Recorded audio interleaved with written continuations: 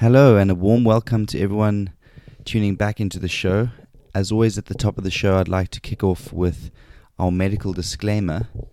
The information, including but not limited to text, graphics, images, articles, and other materials contained on my website and in this podcast are for informational purposes only. That means it's for general sharing of knowledge, information, and opinion on various health topics and wellness practices. It is not intended as professional medical advice, diagnosis, or treatment. As always, please seek the advice of your physician, GP, or qualified health practitioner with any questions you may have regarding a medical condition or treatment. And prior to undertaking a new healthcare regime, never disregard professional medical advice or delay seeking medical help because of something you have read or listened to on the website or my podcast. If you think you may have a medical emergency, please call a doctor and go to your nearest hospital or emergency department immediately. Now, with that important information all wrapped up, let's get into this week's show.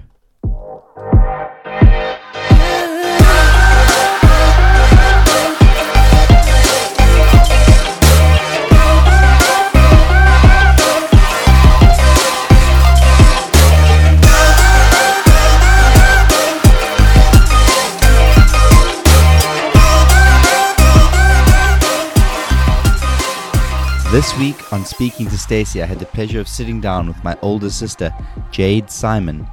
Jade works in the fitness industry, and so it was a lovely opportunity to sit down with someone who's actively practicing what she preaches. Jade works for Jeff Fitness. It's an online fitness company based and headquartered in Cape Town, South Africa. Jade and I get into our training, our nutrition, just some of the basic principles there. And then we were meant to speak about our mindset as well, how we approach getting amped up and getting ready to go to gym. But unfortunately, we did run out of time this time around. So it's another reason to get Jade back on the show as a repeat guest. I hope you enjoy. So without further ado, here is Jade Simon. Welcome everybody. I'm back here on the podcast with my sister Jade. And we're going to sit down today and just talk a little bit about our training, nutrition, and mindset. And I hope that we can share a little bit of insight into how we currently train and what we eat, if we have any philosophies based around diet and nutrition, and then also what we do to stay motivated and to keep the mental game strong as well. So, Jadels, are you there with me? How's it? I am here. Perfect. How's it going, bro? I'm very, very good. Actually, a bit lucky. I thought I'd be a little bit tired today. We had a birthday party yesterday. We went for drinks for a mate's birthday, but we were home early enough so that I actually got enough decent sleep. Lekker, nice one. Yeah, we actually had a little bit of a celebration yesterday as well. As you know, it's my husband's birthday today, so we had a friend's lunch yesterday, so that was pretty cool. That's awesome. Missed you guys, man. We missed you guys. Yeah, man. I really do miss the social aspect of living in South Africa. The COVID out here, the restrictions just ended this week, so we've only just now got back to basically normal. And this is our first time back with a group larger than 4 people in over 2 years. So it's Sure. Was it a bit mind-blowing initially, where you're like, whoa, this feels weird, almost surreal, hey? It was very interesting. Like, some people, actually, one of the couples asked the owner of the venue if it is okay for such a large group to be sitting together, because it was a bit strange and weird, because it's gone from nothing, no social gatherings and that kind of thing, to suddenly everyone being completely free to do what they want. So we didn't ease back into things like some other countries did. Yes. It's basically gone from... like what we're doing. Yes. It's gone from full restrictions to almost no restrictions, which is, I think, a lot of people mentally almost aren't ready to take the masks off and go back to normal. It's very interesting, the psychology of it. Absolutely. It was so crazy. So... for those of you who don't know, don't expect everyone to follow the ins and outs of every single country's COVID laws and mask, no mask, laws. But at the moment, South Africa is slowly but surely weaning out the wearing of masks, or the mandatory wearing of masks. Whether or not that'll be completely eliminated is yet to be determined. There was talk of that potentially happening in the coming weeks, but again, things can change. These things evolve all the time. But for the time being, basically, for the long and short of it, you don't have to wear masks outside. So it's been almost a little bit anxiety causing, I'm not going to lie, because for the first time I'm seeing people's faces. I'm in close proximity with people, but outside, and they're not wearing masks. It's as you say, the psychology behind it is very interesting. It almost is like the mask was a safety net of some sort, or some sort of false protection. I don't know, not even protection against COVID, but I just almost feel like this little guard that we all were able to live behind. I think maybe from a social anxiety standpoint, I don't know. I don't suffer from a social anxiety, but yeah, it was very, very interesting. I don't know. I think, to be honest, that whether or not, look, I've not really done the full deep dive into the research on how effective masks are, from cloth masks right up to N95s. So I don't want to pretend as if I know everything about this, but I think, as what you said there, I think it's very true that people have used the mask almost as like a security blanket. Yes, it's almost been more of a psychological thing than an actual physical thing. Because I caught COVID a few weeks ago, maybe a month ago now. And I was very strict with my masking. So I just think some people are using it as almost to feel, it makes them feel safe. Whether or not it's actually making them safe, I think isn't as important as how safe people feel. Absolutely. Yeah. I think that's what's going on. Talking about wearing masks and diving straight into why we're here today. Yes. Exercise, wearing masks. I know that you've had to do quite a bit of that. Yes. Maybe we can use that as a segue into chatting about a bit about training and where you're at with your training. And we can also talk about what it's been like training with wearing a mask. It's been very interesting. Sure.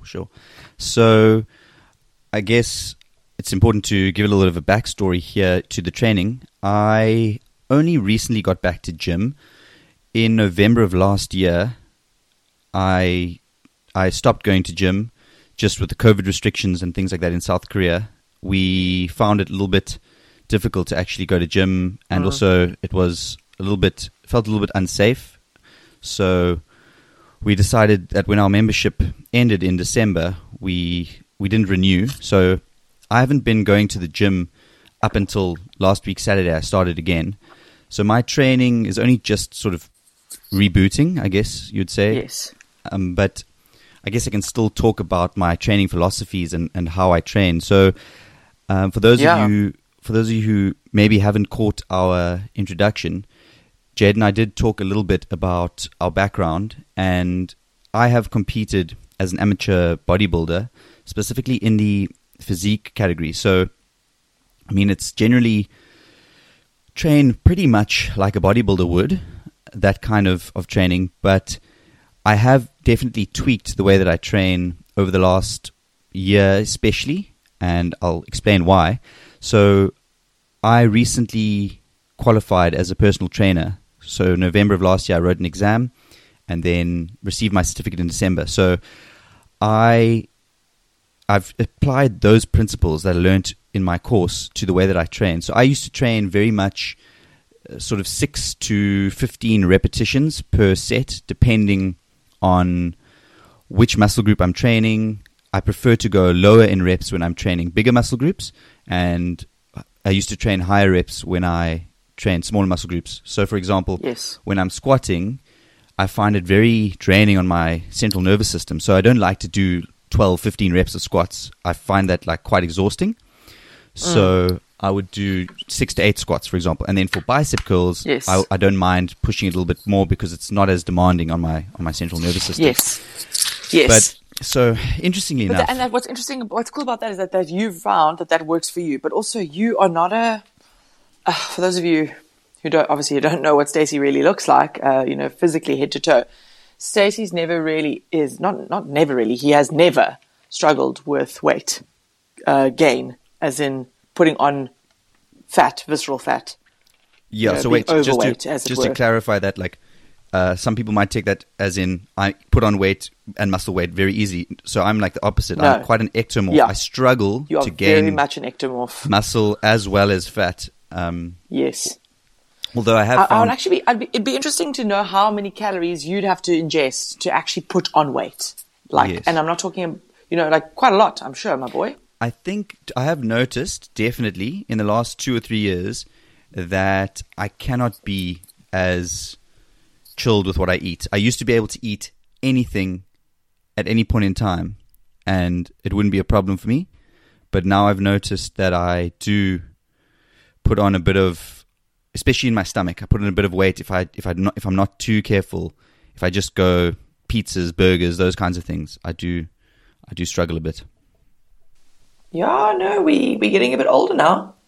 So, sorry, boy, I interrupted you. Carry on. No problem. So what this certificate has taught me is that as an individual, you cannot actually subscribe to a rep range that is dictated to you by a program. So, for example, I know a lot of people will hop online and they'll search, program for chest, and then they'll just take that program and basically cookie cutter and apply that to themselves. Yes. So what I've learned through this course that I did is actually you need to design your program to your specific body and your genetics and the way that suits your training. So if you hate going into deep reps, like I really don't like doing a lot of reps.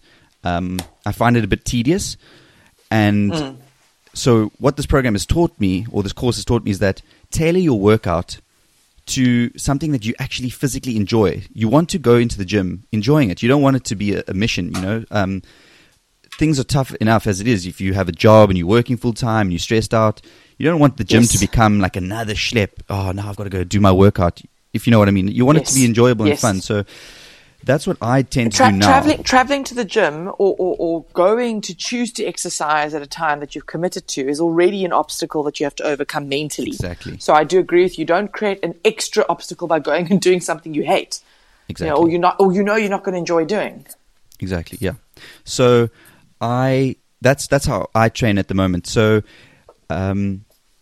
maybe in another episode we can actually go in depth into that. And I can actually walk people through how I set up my program. We can maybe do a future episode on programming and how maybe we differ or how we are similar in the way we set up our programming. But for me, that's the most important thing. I found that it's easier to stay motivated if you are enjoying your training, obviously. So absolutely. And I think you can apply that across the board to anything really. So people who are doing sports, think about those of you who do sports. When do you have most fun? Do you have most fun at training when you're doing sort of the nitty gritty stuff, or do you have most fun when you are, match type practices and having fun incorporated into the training? I think it's pretty obvious that most people appreciate training more when they're enjoying it. Yeah, absolutely. Yeah. And yourself, Jade, how are you training these days? Because obviously, I think your training has definitely changed over the years. Cheese like it, yeah. So, Floor, I'm trying to think now. So back in the day when I was also doing a bit of amateur bodybuilding, I was focusing a lot more on isolated muscle group training. So, for example, Mondays, leg day, Tuesday. These are just examples, guys. So, Tuesday, back and biceps, and then Wednesday, whatever, and going that route. Whereas now, from a time-saving standpoint, and this ties in again with the obstacle thing, as I've gotten older and I'm a bit busier, and my career and just work-life balance in general, I am much busier than I was in my 20s, even my earlier 30s. I need to get in, get out, whether I'm training at home, so home-based gym work or training, or actually going to a gym and exercising and following some sort of structure there. It's in and out in an hour. And what I find works for me. See, I'm very, very lucky, and I think Stacey will agree because obviously he knows me. My body responds really quickly to exercise. So I'm built differently to Stacey. I'm definitely not an ectomorph. Sometimes wish I was. I'm definitely more mesomorph or mesomorph, however you want to pronounce it. I'd probably say, hey, my boy. Yeah, I think to be honest, if we look at our parents, I would say mom was a pure ectomorph. Oh, absolutely. And dad would be somewhere between a meso-endomorph. Yeah. And so I think I inherited more of mom's genetics, and I think you inherited more of dad's. Absolutely. 100% agree with you there. 100% agree with you. So my body responds really, really, really quickly. So I've been focusing more on functional body weighted training with some weights incorporated. So machines, free weights, barbell work, things like that, but really focusing on more functional training, if that makes sense.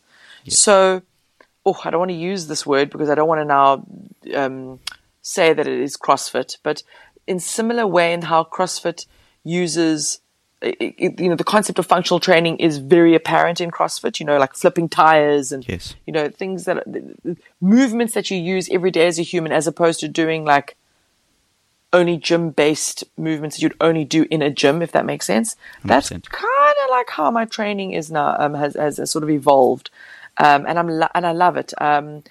It's not CrossFit. It's just, as I said, functional training, body-weighted work, and because I'm actually at the moment, to be fully transparent, and then we can also then maybe move into chatting a bit about the nutrition side of things as well. Sure. Is that because at the moment I am on a weight loss journey, so I have put on quite a lot of weight. I did put on quite a lot of weight in the 3 years after our mom passed away. So we lost our mom in the beginning of 2019. She dropped dead after having quite a severe asthma attack. And it just hit me like a ton of bricks, as I think, it would anybody. Yeah. Prior to that, I had, my husband and I had been living in the UK. We'd got an incredible opportunity to travel and work overseas, and just, the kind of thing that you just, you have to do. You have to try. I mean, just like you guys are, Stace, you and Taryn are in South Korea. You're living the expat life, but it's you have to take these chances and these opportunities when they come your way. Yeah. And I wouldn't change it for anything. It was an incredible experience, and to get international work experience as well is, you can't put a price on that. And the unfortunate thing is, I think I totally underestimated the impact immigrating to a new country would have on me psychologically and emotionally. And before we left for the UK, it was the beginning of 2016. I was probably in the best shape of my life. Mentally, emotionally, friendships, relationships, family, physically, mentally, like nutritionally, I was training like a beast. I was lean. We use that word a lot in our family, lean as fuck. But I was strong. It hit me like a ton of bricks. Just knocked me for a six. I totally underestimated. I went in a little bit arrogant into the immigrating thing. But Jade, sorry to interrupt you quickly. Yeah.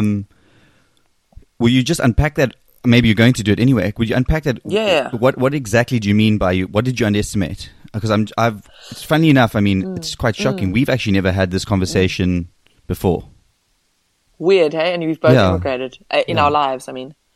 Yeah, sure. It's interesting. So if I'm honest, my boy, because so much of my identity for my entire life basically has been, when you think about Jade, you think athlete. For whatever that may mean for the chapter in her life, at one point it was karate and cross country running and long distance running, and then another point in my life it was water polo, and then another point in my life it was gymming and amateur bodybuilding. So it didn't really matter what sport or exercise hat I was wearing.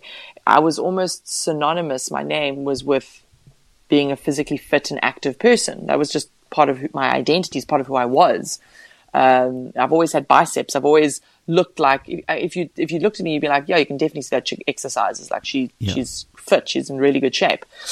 So I think I went because I had this romantic idea of what it would be like living in another country, bearing in mind, prior to that, I'd never lived anywhere else other than South Africa. I never really stopped to think, sure, what an impact this will have to be away, to completely be uprooted.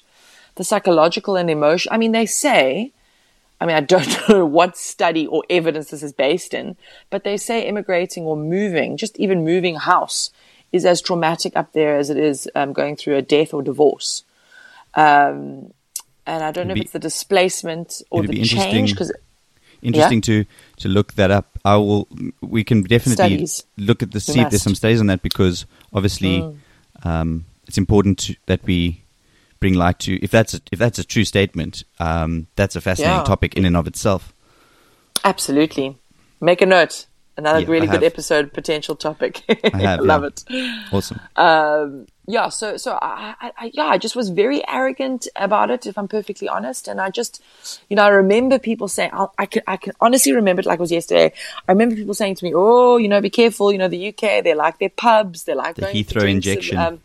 Heathrow injection. For those of you who don't know what on earth we're talking about, it's not an actual injection. It's a turn of phrase where people say, well, you go to the UK and it's almost like you arrive at Heathrow Airport and you basically balloon because you put on weight. You put on weight. So they call it the Heathrow injection. A little bit of tongue in cheek there.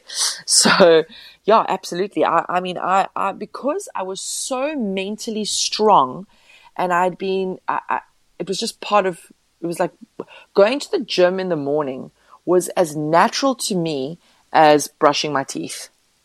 It wasn't even a question. Okay. My alarm would go off at 4:30 in the morning or 4:15 in the morning. So just after 4 a.m. All my bags and everything were packed already. I prepped the night before. Gym clothes were already out. I'd just sneak out the room so I didn't wake up my husband. Pop on my gym clothes, take my food bag, my work clothes, everything in the tog bag. Leave the house, pop into the car, drop down to the gym, do the workout, start training at 5 a.m., be done by about 6-ish, shower at the gym, get dressed, ready, and then shoot off to work, be at my desk by no later than 8 a.m. And that was my life. This was in SA, right? Before you moved? This was South Africa. Okay. Yeah, this was in South Africa. And this was, for about 3 or 4 years. So I'd say anywhere between 2012 to 2016. That was my lifestyle. Okay, so... And then we went, quickly, that's very interesting. That just shows you, I've read a few books about this.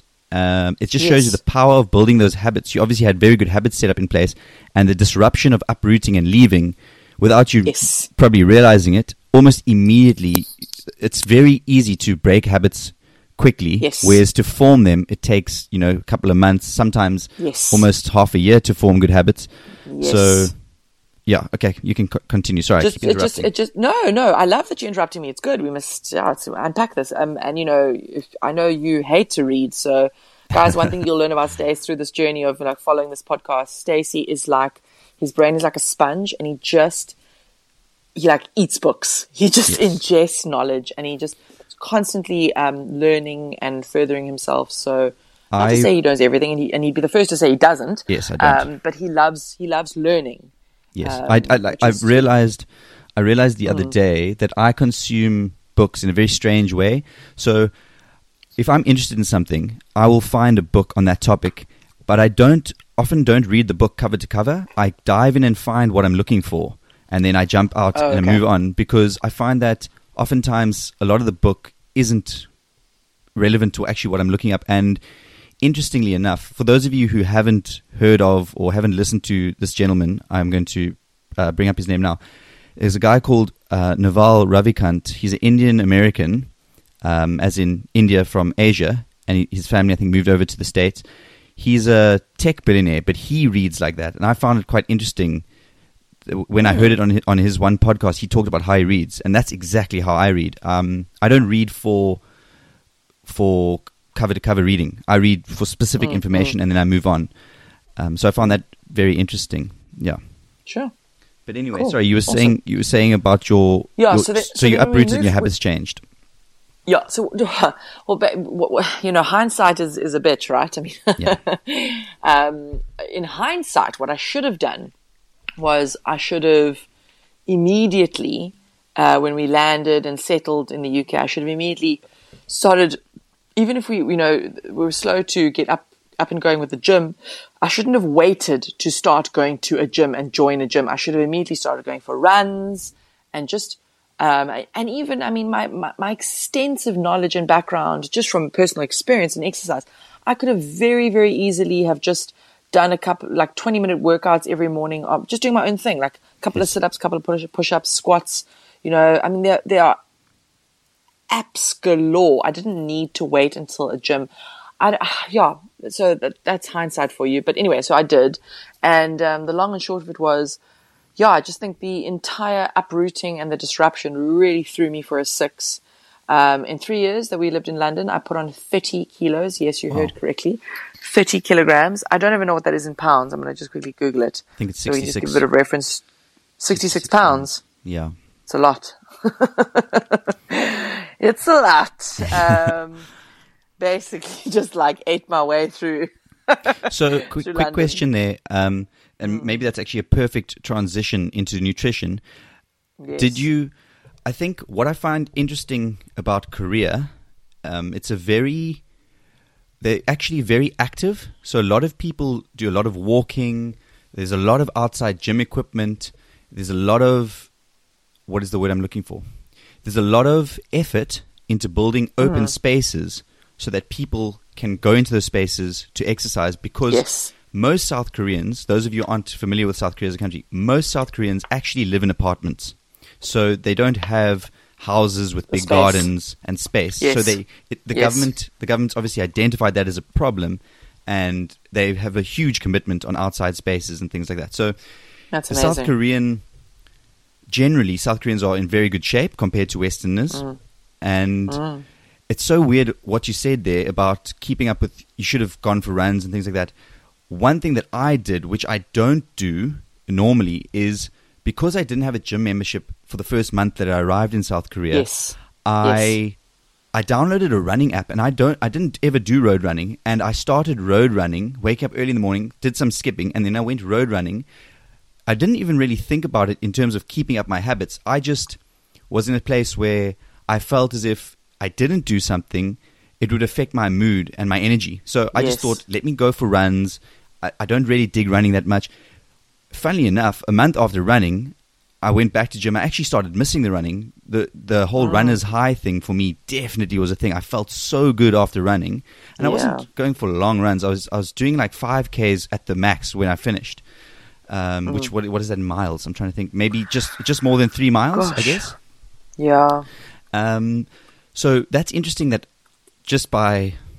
I didn't really intentionally do it like that, but we kind of did the opposite things. I kept up with those things, and you didn't, and without realizing it, the impact that maybe had absolutely in getting back into gym and keeping those habits going. Absolutely, and then you, and then now you join the gym, and now you've only been in the UK. You being me now, I'm talking about myself in the third person. So in the UK, starting my new job pretty much the very next day that I arrived in London, joined the gym not long after, like what you said now, like, I mean, I can't remember exactly, but it wasn't long after we touched ground in London. And, so it wasn't as if I had enough time to justify the habit break, but there were just the lifestyle that we were leading in London was so different. So put it this way, guys, for those of you who've never been to South Africa before, our public transport is exceptionally unreliable. Basically, I think that's like even an understatement. That is an understatement, but we don't want to go there. But it's pretty horrific. Some places it's non-existent. Yes, some parts of South Africa the public transport is non-existent. But if you're in a big city or one of the major metropolitans like Cape Town, Johannesburg, Durban, just to name a few, it is a little bit more reliable because that's where people, it's urban living. That's where people have to be working and get to work. So it's a little bit more reliable, but it's not that reliable, and it's very unsafe for many reasons. The long and short of it is, so we had that in South Africa. You had your own vehicle, so if you wanted to get up and pop down to the shops, just take your car keys, jump in your car, and go. Whereas with London, everything was oh gosh, I'm going to sound like such a typical Cape Townian, such a schlep, like so. It's a running joke that anything in Cape Town that's further than 20 minutes away is too far. Yes. Whereas in the UK, you've got to walk to the station to get on the train or the bus stop, and then go to the shops and then buy whatever you can carry, and then you're going to go home. Yes, you can totally buy a car in the UK, but most people use public transport. Yes. So I think that was an obstacle. Then it was adjusting to this new job that was really intense and adjusting to just living somewhere different. I mean, just there's so many factors that completely hit me for a six a little bit. I was just a bit sort of overwhelmed. So I think, and then also missing friends and family, missing what I knew, missing my safe, Yes. I'll never forget. I can't remember at what point in our first year it was, but we were walking. It was definitely going into our first summer. So we arrived, Gary, my husband, arrived in the UK in February 2016, Feb, and I arrived 6 weeks later. I had to wait for my visa. So I got there in March-ish, and it was getting to summer. So that would probably been about May, June of that year, 2016. And I'll never forget walking from our cute little spot that we lived towards the closest subway, closest tube station, which would have been, for those of you who know London, that would have been Clapham Common, in the southwest of London. And I remember walking past to get to Clapham Common station. We had to walk past a part of Clapham Common. And for those of you who know, in London, when the sun comes out, everybody crawls out of the woodworks, and they're on those commons, which are basically the open spaces, the parks, the grassy areas, and they are sunbathing and they're having picnics, and it's just beautiful. It really is lovely, and it's such a vibe. And I remember walking past there, Gary and I were walking together, and we were on our way somewhere, and I looked over and I saw all these people laughing. I mean, dozens and dozens and dozens of groups of people sitting on their picnic blankets, having a jolly good time. And I remember, whilst walking towards Clapham Common Station, bursting into tears, literally mid-walk. And Gary looked at me and he said, "Oh my gosh, babe, what's wrong?" And I just looked at him. I said, "I have no friends. I have no friends." And I think, just like, it's big. Yeah, it just really, really hit me that it was just part of how I was feeling. And the point of me telling the story is that I think there was just a multitude of factors that impact your mindset and your psychology. My mindset, my psychology I was so displaced. I was so fish out of water kind of vibes that it completely, which is so strange because I know better than anybody what is one of the basic things you can do to get your headspace right? Exercise. Training. Yeah. Do you know what I think? Do you know what I think is quite interesting?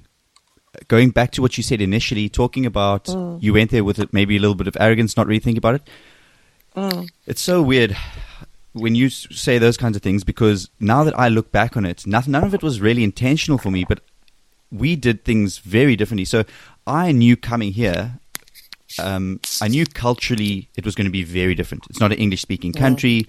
There's no Western values. It's more sort of based on Confucian values. I knew all those things coming over here. So I prepared myself mentally for a huge shock and change. And I think maybe because you were going to a Western country, an English-speaking country, by not preparing yourself mentally, you almost set yourself up for failure a little bit. Do you know what I mean? Absolutely. Absolutely, 100%. Not a little bit, 100%. So maybe kilograms, 66 pounds in 3 years is not a fucking joke. That's like half a person. That's something great from an experience point of view for those people who are maybe in the process of maybe about going overseas, about to move, or haven't done it before and in the future want to. That's maybe something to think about. Just because you're going somewhere that seems familiar, there's a lot of things that you don't expect to happen. So you also touched on the whole friendship thing. Taryn and I, for the last 2 years, have found it very difficult to make friends because of the coronavirus restrictions. So we had one couple, a couple called Adam and Gerda. They've now moved back to South Africa. They left in March, just about a month ago, almost exactly. And so March 2022. Yes. And guys, so just so you know, Stacey and Taryn immigrated at the end of 2019. Yes, in So October.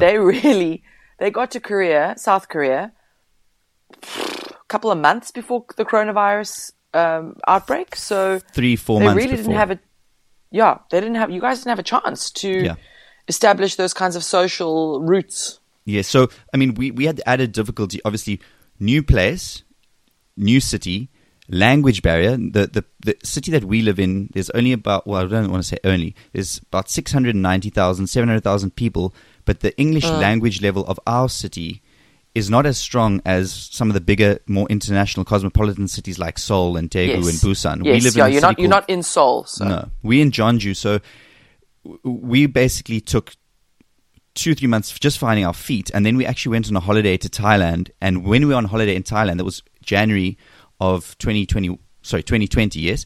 And when we got to the airport on the way back, it was already on the news, coronavirus. I mean, there were some pharmacies, we went to 3 or 4 because the masks had all sold out.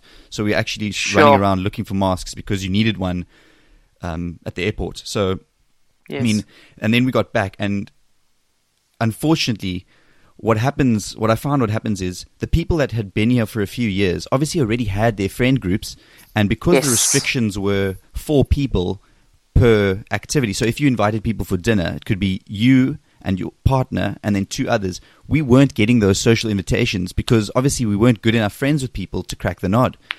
So it was really difficult for us, and so it was great that we made friends with another South African couple, and we did a lot together. So when they left, I made a commitment to myself that I'm going to make more of an effort with people, and that just luckily coincided with the fact that restrictions in Korea now have dropped off.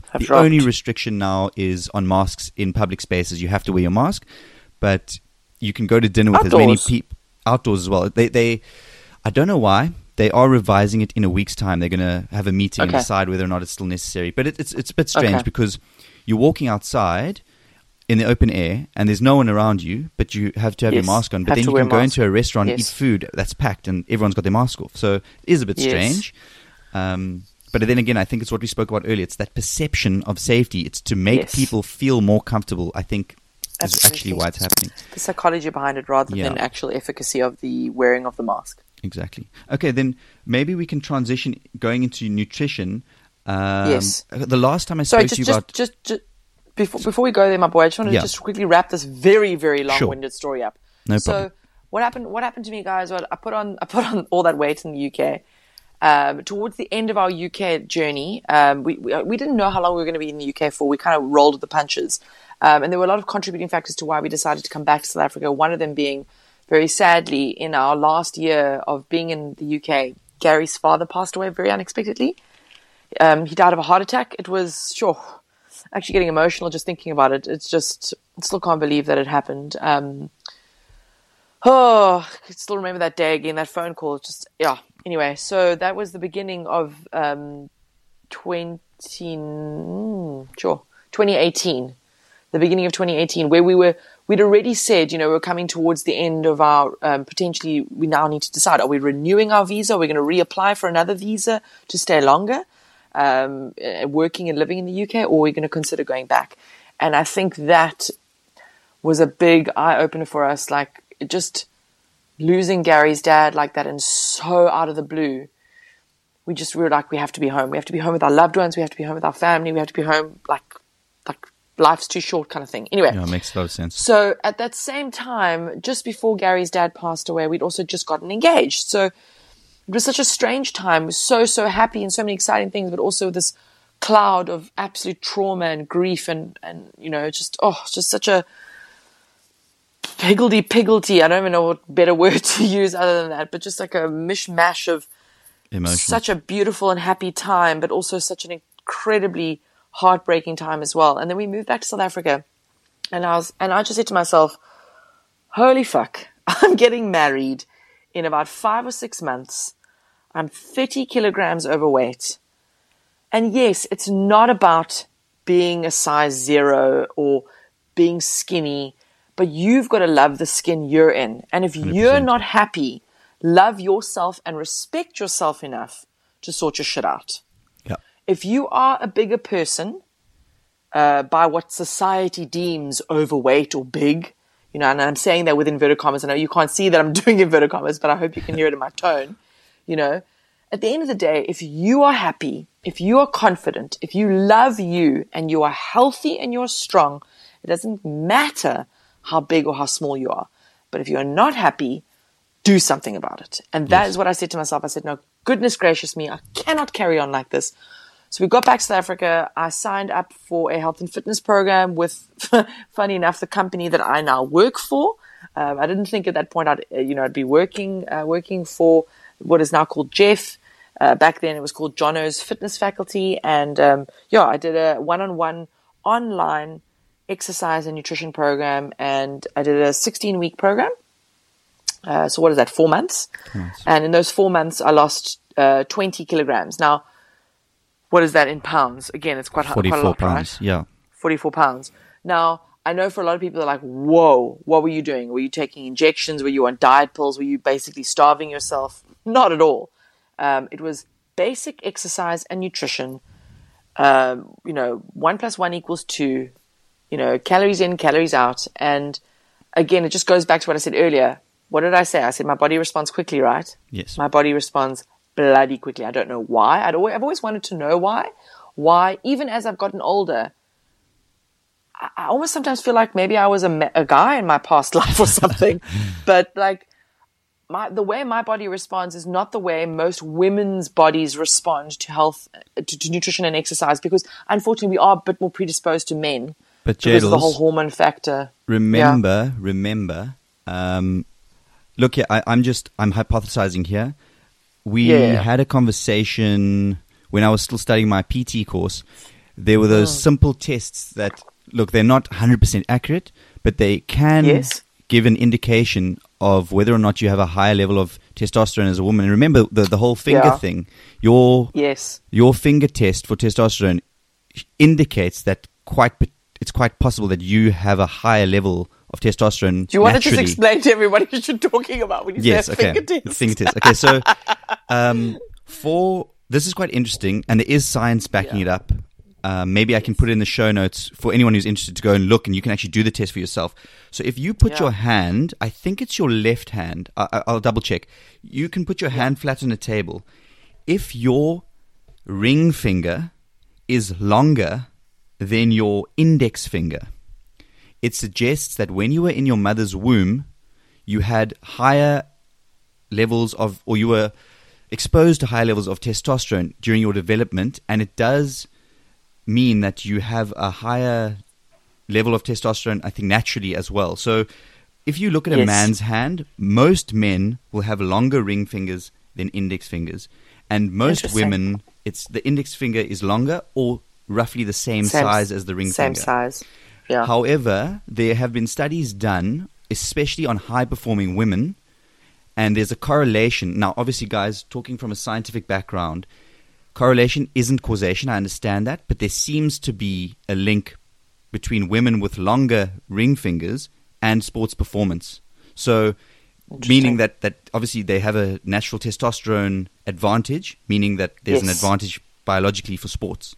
So, I think you said your ring finger is longer than your index finger, which is not common. Significantly for women. longer. Yeah, that's not common in women, which indicates that you have high levels of testosterone naturally. So that's something that, you listeners, you can have a look at your hands, and that's something cool. Do cool it right to know. now, guys. Stand up, put your hand down on the table, and have check a look. it out. I mean, honestly, just looking at my hand, even just here, just as I sit here, my ring finger is almost as long as my middle finger. Yes, I'm not even joking. Yeah. Now that's generally a male trait. On average, that's a male. So that's very interesting. Maybe it has something to do with the fact that you are able to pick up and lose weight quite quickly. Maybe it's to do with your natural hormone levels are slightly different to most women. It's very interesting. Perhaps.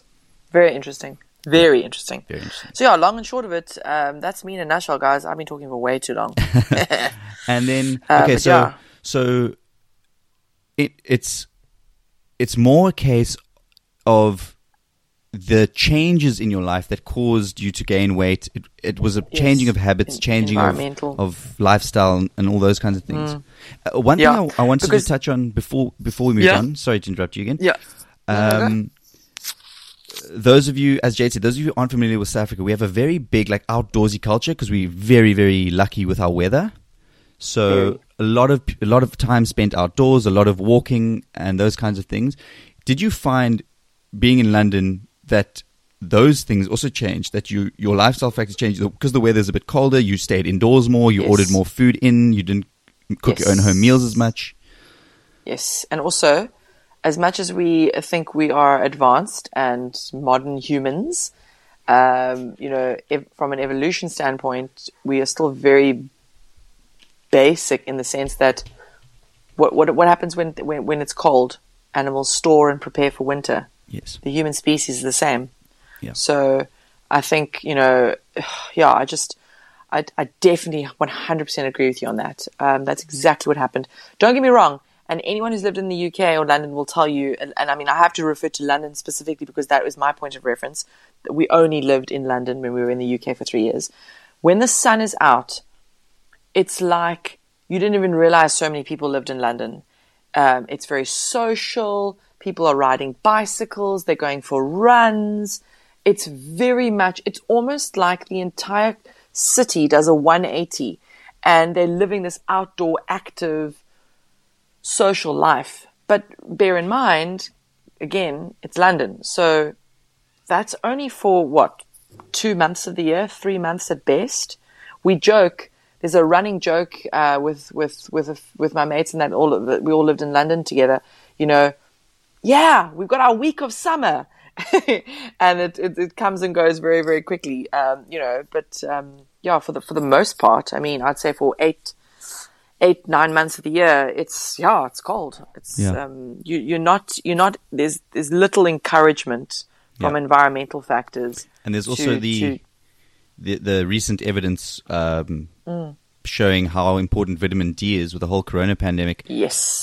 That's obviously also a big factor. I mean, I could be wrong on this, but and I'm glad to be corrected on this, but I think I heard a doctor saying that on a podcast. I don't remember where I heard this, but maybe I can look it up, that vitamin D isn't actually even necessarily a vitamin. It's more similar to a hormone. So it's actually really, really important to get your vitamin D checked. The unfortunate thing is it is quite an expensive test to go and do, but it's very, it's a very... blood test, eh? Blood test, yeah. But you have to specifically ask for it, so I think it is a little bit more expensive than a standard blood test. Okay. But it's so important. So many people are deficient in vitamin D, and they don't even realize it. I take about 7,000 IUs a day, which sounds like a lot, but I think the Food and Drug Administration in America a few years ago actually discovered that what they thought was the daily recommendation, which I could be wrong. I think it was something like 500 IUs a day. They realized that they'd underestimated that by like a factor of 10. Sure. I think it's 5,000. I think I only take like 1,000 IUs a day. Now you got me tweaking here. I'm thinking, oh crap! I think dosage. It's weird. It's one of those things that it hasn't really percolated through into the marketplace. The RDAs for vitamin D are outdated. They need to actually be updated. Our bodies can tolerate a lot more vitamin D than what we thought. And also the thing is, another thing is, if you can substitute sunlight for pills, obviously that's much better. If you can get enough sun, it's a much better bioavailable form that your body can use. But if you can't, obviously if you're living in colder climates and those kinds of things, and especially if you have a darker complexion, because your body produces less vitamin D if you have darker skin, you need to get vitamin D into your body. Very important. Yes. But anyway, sorry, let's move back to the nutrition side. Yes. So has the long your nutrition and short evolved of it was as well? Yeah. So the long and short of it is, we got back to South Africa. I was like, got to sort my shit out. Started a program. Of the 30 kilos that I put on, I'd lost 20. So I'd lost most of it. So I was really only 10 kilos away from my ideal weight for my height. I'm quite not super tall, but I'm taller than the average girl. I'm tall for a female. So I'll never, and also bear in mind, mesomorph. So I'm solid, I've got muscle, So, and I mean, I've grown up, like physically, I look like an athlete. So, or maybe not now, but, I'll never ever have a thigh gap. I'll never ever ever be skinny. It just is not, it's not a goal of mine. It never has been. It's just not it's not how I'm made up. It's not part of just who I am, my physical makeup. So, I was only 10 kilos away from my goal weight, and I was like, cool, 10 kilos, crikey. If I can do 20, 10 is going to be a breeze. Most of the hard work is done. I've got less to go than what I've already lost. So this is the easy part. And then unfortunately, that was right after our wedding. So I walked down the aisle just 10 kgs overweight, in inverted commas. But I felt great. My goodness. It was the best I'd felt in 3 years. And I think you can see it in our wedding photos. Like not to sound like I'm far up my own ass, but I am glowing. And I don't think it's just because it's the wedding day and because I was marrying the love of my life. And I think it's just because when you are confident and when your self-esteem is, when you're feeling strong and you're confident and self-love is high, you just exude a different, you carry yourself better. It just, everything's going better. Yeah. And then unfortunately what happened? Boom, 5 weeks later, 5 weeks after our wedding, our mom passed away very unexpectedly. As I mentioned earlier, she died of a very unexpected, out of the blue, she had an asthma attack and she died. And that threw me, as I think it would anyone. And I basically, for the next 3 years, that was the beginning of 2019, for the next 2.5 years, I should say, I basically ate my feelings. And I ended up putting on 30 kilos. So if you do the math, I was already still had another 10 to go. Then I put on another 30. So now I was sitting towards the end of last year, technically 40 kilos overweight. Yeah. How crazy is that? And quickly on that, Jade, yeah. Talking about so you said there you were eating, emotional eating basically, right? Oh, absolutely. Through my grief. Which was so interesting. When we first lost mom, I had no appetite. Yeah. Food was not even a thing. I mean, I ate because I knew it's important to have meals, but I wasn't eating because I was hungry. I was having breakfast, lunch, dinner because I knew that was important. Yes. And not something to neglect. Yes. That was like the first month or two. And then after that, oh my goodness, it just spiraled. And then, but what I found interesting in that whole situation is that it wasn't that you weren't aware of it. You were very much aware of what you were doing. Was it just that psychologically it was very difficult to break from that emotional connection to food? I think so. Okay. So subsequently, since then, I've actually gone to go see a psychiatrist who specializes specifically in eating disorders or disordered eating. And I just wanted to understand, because I've never struggled with my weight before. I mean, Stacey will be the first to tell you, we never grew up in a house where we had a parents who talked about diets and dieting and that kind of crap. So we're very fortunate that we never ever had that put on us indirectly by our parents, transferring their own issues with their bodies and self-image onto us. We're very fortunate. Our household was very big on food, not over the top. We ate healthy food, but our mother was a brilliant cook. And Dad also loved cooking. I mean, Mom and Dad ran a restaurant in their 20s. So, I mean, our family, it's not like we were being starved or anything like that. We had very good food, but I think we just had a very good relationship. We've always had a very good relationship with food. We had a sweet cupboard, for example, and it wasn't hidden from us. We could go and take sweets from the cupboard. But I think because of the way that Mom and Dad sort of raised us, we didn't gorge on sweets and cookies and chocolates and things, grab one from time to time. It was normalized. It wasn't seen as like something you don't have to earn it. It's not like you have to do X, Y, and Z and then you earn it. It wasn't, I'm a firm believer of not treating food like treats. Yes. And I always say, because I do now currently work in the health and fitness space, I often say to my clients, you're not a dog. Don't treat yourself with food. If you want to have a piece of cake, have a piece of cake. It's just food. Don't overthink it. Yeah. And that was sort of the culture and where we approached food in our household. That's how we were brought up. Yeah. So, I don't know. I just think I was just so crippled by the trauma of losing Mom that I just default setting. I don't know. So, so I ended up going to go see the psychiatrist, and it was fascinating. I wasn't diagnosed with like binge eating disorder or anything like that, but he did talk about something called night eating syndrome. Now, I don't know if I'm getting that wording right now. Night eating syndrome. I think that is right. Yeah, night eating syndrome. Basically what I do, and I'm very aware of it, and I've got to be mindful, is that, have you ever seen that show? I think it's on TLC, TLC channel, where the secret eaters. I've heard about it, but I haven't seen it. That's basically what I do, but I do it at nighttime. Okay. Where I sit and I'll just gorge. So, wake up in the middle of the night and just go to the kitchen and just sit up and then watch TV and just whatever I can get in my face. And are you still doing that now, or do you have that under control? Not really. So I had like an epiphany, not really an epiphany, but like I just basically had like a pull yourself towards yourself conversation with myself towards the end of last year, towards the end of 2021. For context, guys, so don't say last year and then you guys are listening to this in the future. You don't know what that, where in time that is. So towards the end of 2021, I just said to myself, no, come on, gotta sort your shit out here. You are in your mid 30s, you're healthy. You want to start trying for a family, you and your husband. You need to sort your shit out. You need to get this body ready for children. And that's not to say that you need to baby making, absolutely. It's not to say that you need to be a certain weight or look a certain way to bear children. People of all shapes and sizes have children all the time, every day, every year. Life goes on. But I wanted to set myself up for success with that and going into that. So that's what I did. And I'm now almost 20 kilos down.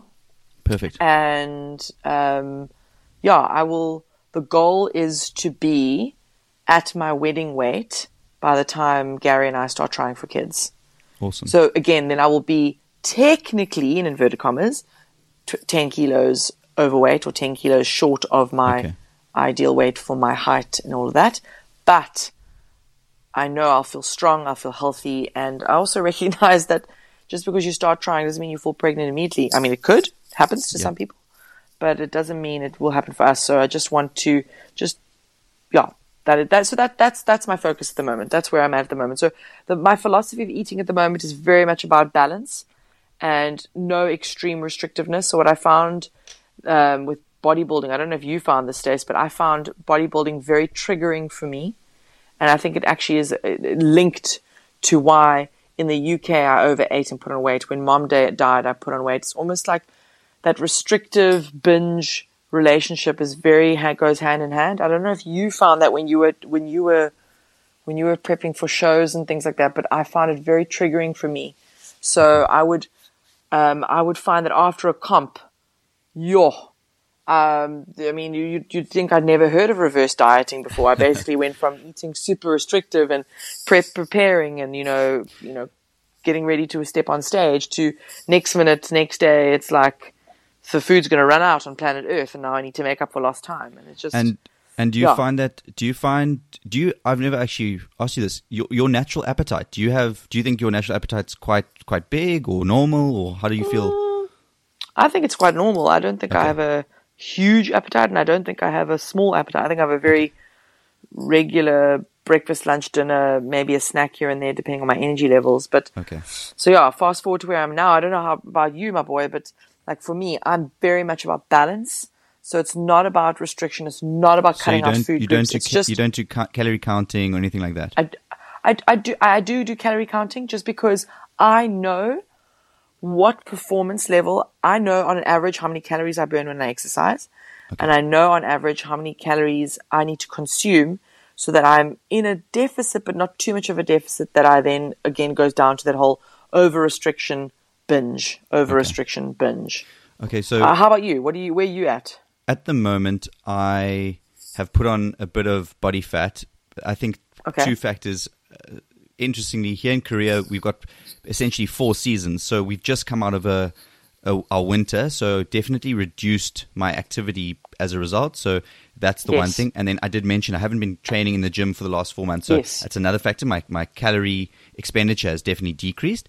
And then also, if I'm going to be 100% honest with the listeners and with myself, I wrote a finance exam in when was it? February of this year. And while waiting for the results, it took 2 months for me to get the results.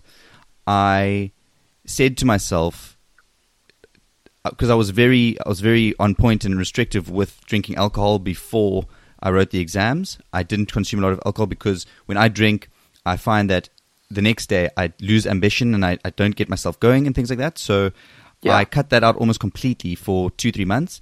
And alcohol is huge extra calories. And the last month or so, I've definitely, look, I'm not binge drinking anything like that, but on a Friday night, I'll have like two bottles of beer with my dinner, and then twice a month we'll meet up with mates and have drinks, and I'll have like 4 or 5 pints, and I mean that's like an extra 1,000 calories that I wasn't taking in, and I'm doing it regularly enough that I think it's affecting my body weight. So I find that especially beer goes straight to my stomach. I don't really carry fat on my body except my stomach. Like, it's really weird. Like, if you were to look at me now with my clothes on and guess my body fat, people would probably say maybe 15% around there.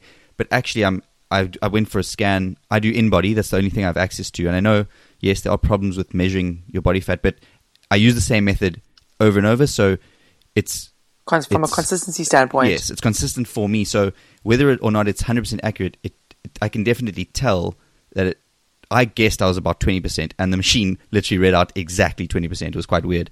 But all of that, almost all of that, I can literally see it on my stomach. And so I've realized, for me, 100%, if I'm the next 3 months, I'm having my wedding in August of this year.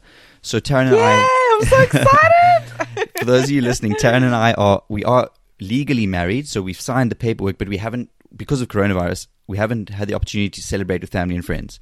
So we are doing the ceremony this year in August, and I just want to feel, it's again, going back to what Jade said, it's not that I'm overweight, I don't feel unhealthy or anything like that, but I want to be in the best shape of my life on that day, because I want to be able to look in the mirror and enjoy the reflection that I see. At the moment, like, it is a bit self-conscious, like my stomach is, to me, feels a little bit out of hand. So I want to get that in line, and 100% for me, I have to do calorie counting. It's, in my personal experience, I've tried just sort of eyeball portioning and things like that. For me, the best and quickest way to lose weight is to just restrict calories. I don't really restrict types of food, so I will enjoy a bowl of ice cream if I want to, but I'll make sure that then I'm cutting it out somewhere else. I'm not then having as much rice or things like that. Being more mindful. It's portion control. It's just about, like I said earlier, calories in, calories out. You can't.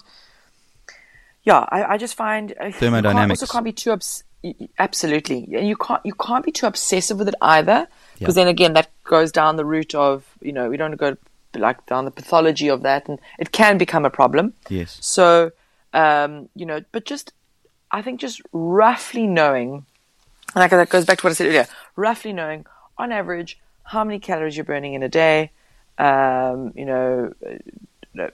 you're expending energy, and how much energy you're taking in. Because remember, guys, at the end of the day, that's food. It's energy. Yes. It's energy. And if your body is not using the energy effectively, it will store it.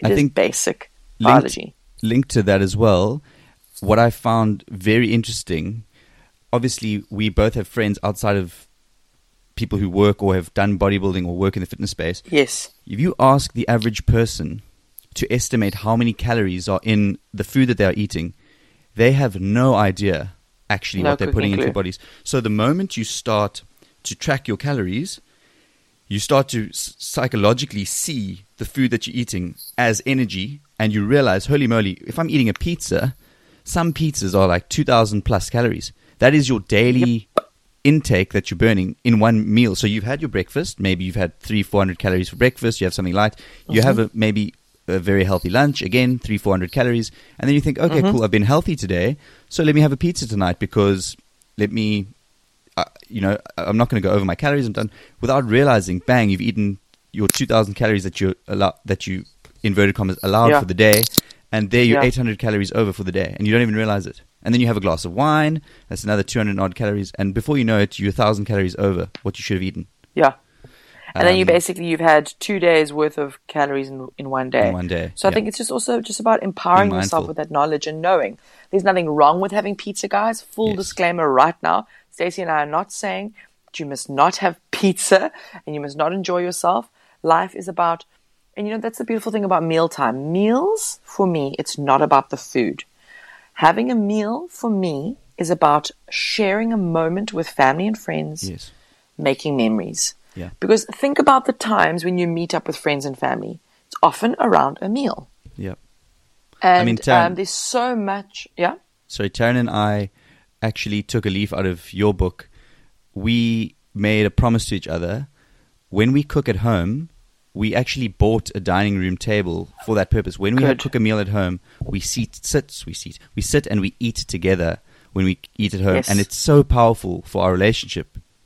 Absolutely. Yeah. Very important. Because otherwise you live past one another, right? 100%. I mean, that's a whole other topic we can go down to. But yeah, I mean, geez, guys, we've been talking for quite a while now, and there's just so much more we could say. And I know we've really just scratched the surface. We haven't even gone down really the mindset side of things, but really just sort of sharing a little bit about our background in terms of nutrition and exercise, and where we're at. And I think at the end of the day, just remember that it's a journey. Wherever you are in your life, it's not about the destination, and it's about being healthy, whatever that means for you. And it's a very, very subjective term. And I think just quickly before we start to wrap up, Jadels, is another thing that, interestingly enough, that I didn't really think about before doing my PT course is you've also got to realize that a lot of the diets that people just grab online and those kinds of things, it ends up in yo-yo dieting because it's so restrictive that it's not sustainable. So you have to find a diet that you are able to maintain as a lifestyle choice. You don't want to be diet 3 months, put the weight back on in a month, diet again 3 months, put the weight back on. You need to find something that is able to slot into your lifestyle. It has to be a shift in lifestyle. It cannot be so restrictive that you cannot maintain it. The biggest factor about dieting or eating in general is making it sustainable. You have to have, and that Jade was saying earlier, it's about balance, and that's why Jade also reiterated, we're not saying don't go and have a burger, don't go have a pizza, don't go enjoy a glass of wine or have a beer. Those things are all fine and okay in a balanced diet. It's just that you need to realize if you're serious about getting into shape, you can't have 3 burgers in a week or 2 pizzas in a week. You have to make a compromise somewhere. Absolutely. Yeah. And at the end of the day, it's about deciding what's important to you. At the end of the day, you can't be having, going out 3-4 times a week, drinking up a storm, eating like erratically, not getting enough sleep. There's a whole bunch of not drinking enough water. You can't be completely negligible over your health, and then also expect to want to look like Jennifer Lopez. Something's got to give. And I often see it with my clients is that they want to be healthy and they want to be better about their health. But sometimes they're just not prepared to make the sacrifices and the compromises that, guys, unfortunately, sorry to have to tell you, that sometimes is what it takes. You've got to decide what version of you want to live. Yeah. And that's a decision. That's a choice. Don't be fooled. You are not helpless in your life. You are making a choice. If you are choosing to go out and eat unhealthily 80% of the time, or eat unbalanced more often than you're eating more mindfully, that is a choice. Yeah. That is a choice.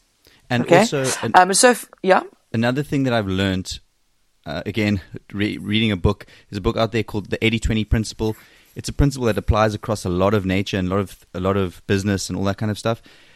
Yes. Interestingly enough, you'll probably find is actually 20% of the things you're doing is causing 80% of the damage to your health and your goals. So there's a small handful of things that you can very quickly change and fix will solve most of your problems. So, for example, tracking your food daily and realizing, oh, wait a minute, every time I add that dressing, I'm adding an extra 100 calories that I could actually change dressing to a calorie-free dressing, and there, bang, 100 calories gone, just by being mindful of what you're putting in.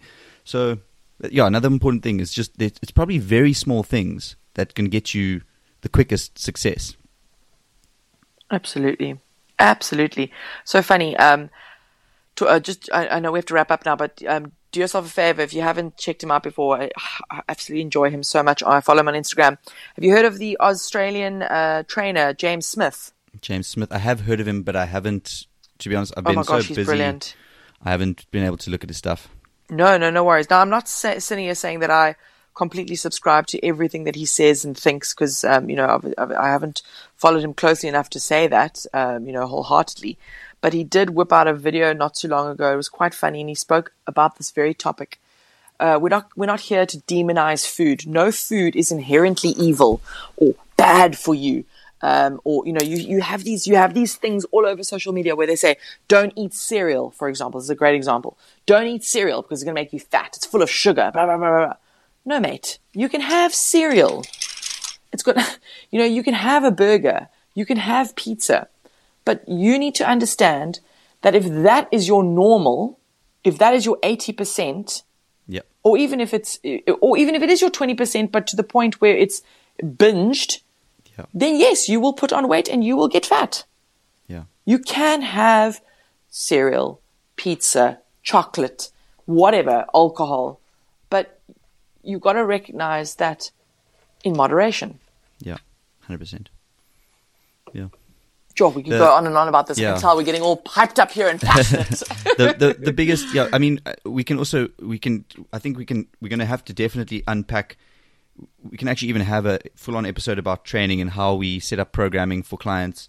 We can definitely go into more detail about the same with nutrition and also for mindset. So I think right now, great for us to just have laid out sort of our basic philosophy of what we subscribe to regarding training and nutrition.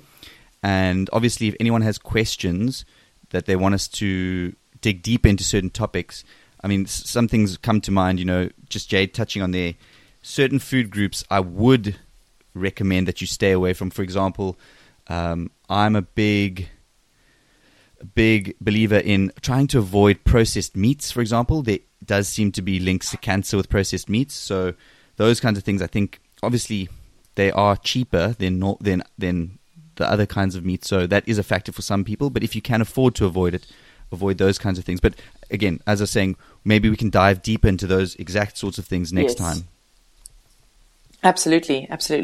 Sure. Thanks for having me, my boy. I really appreciate it. This has been awesome, and I think we could go on and on and on. But this has been very, very cool, and I've really enjoyed this, and I hope that the listeners can take away something from it. Even if it's something small, even if it's maybe it's even, geez, I disagree with what Jade and Stacey are saying. Please, by all means, let's start a conversation, let's start a dialogue. And if you do disagree with us, let us know why, because we're not closed-minded people. We're open to being challenged. We're open to suggestions, to learn.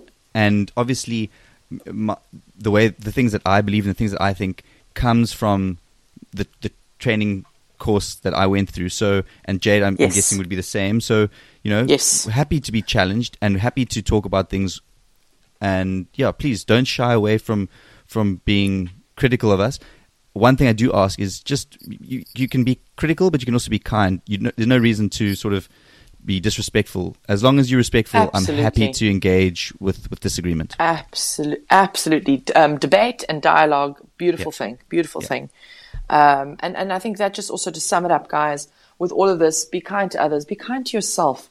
The health and fitness journey is an up and down one. It really, really is ebb and flow. It's not linear. And if you're on your own health and fitness journey, remember above all else, if you take nothing else away from this podcast, whether it's this episode or this entire podcast and how it will unfold, be kind to yourself. Be kind to yourself. Okay. And be patient. Yeah. All right, Jadels. Thanks so much for joining. Thank you. I appreciate you, and thank you for having me. I want to say a huge thank you to all the listeners for giving up your time to listen to the show. I understand that time is the most valuable resource, so I really appreciate you tuning in. Next time I speak to Natalie DeToy, a retired South African swimmer, famous for her gold medals that she's won at the Paralympic Games.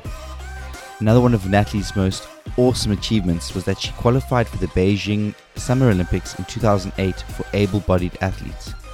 I can't wait to share our conversation, so until next time, stay lean.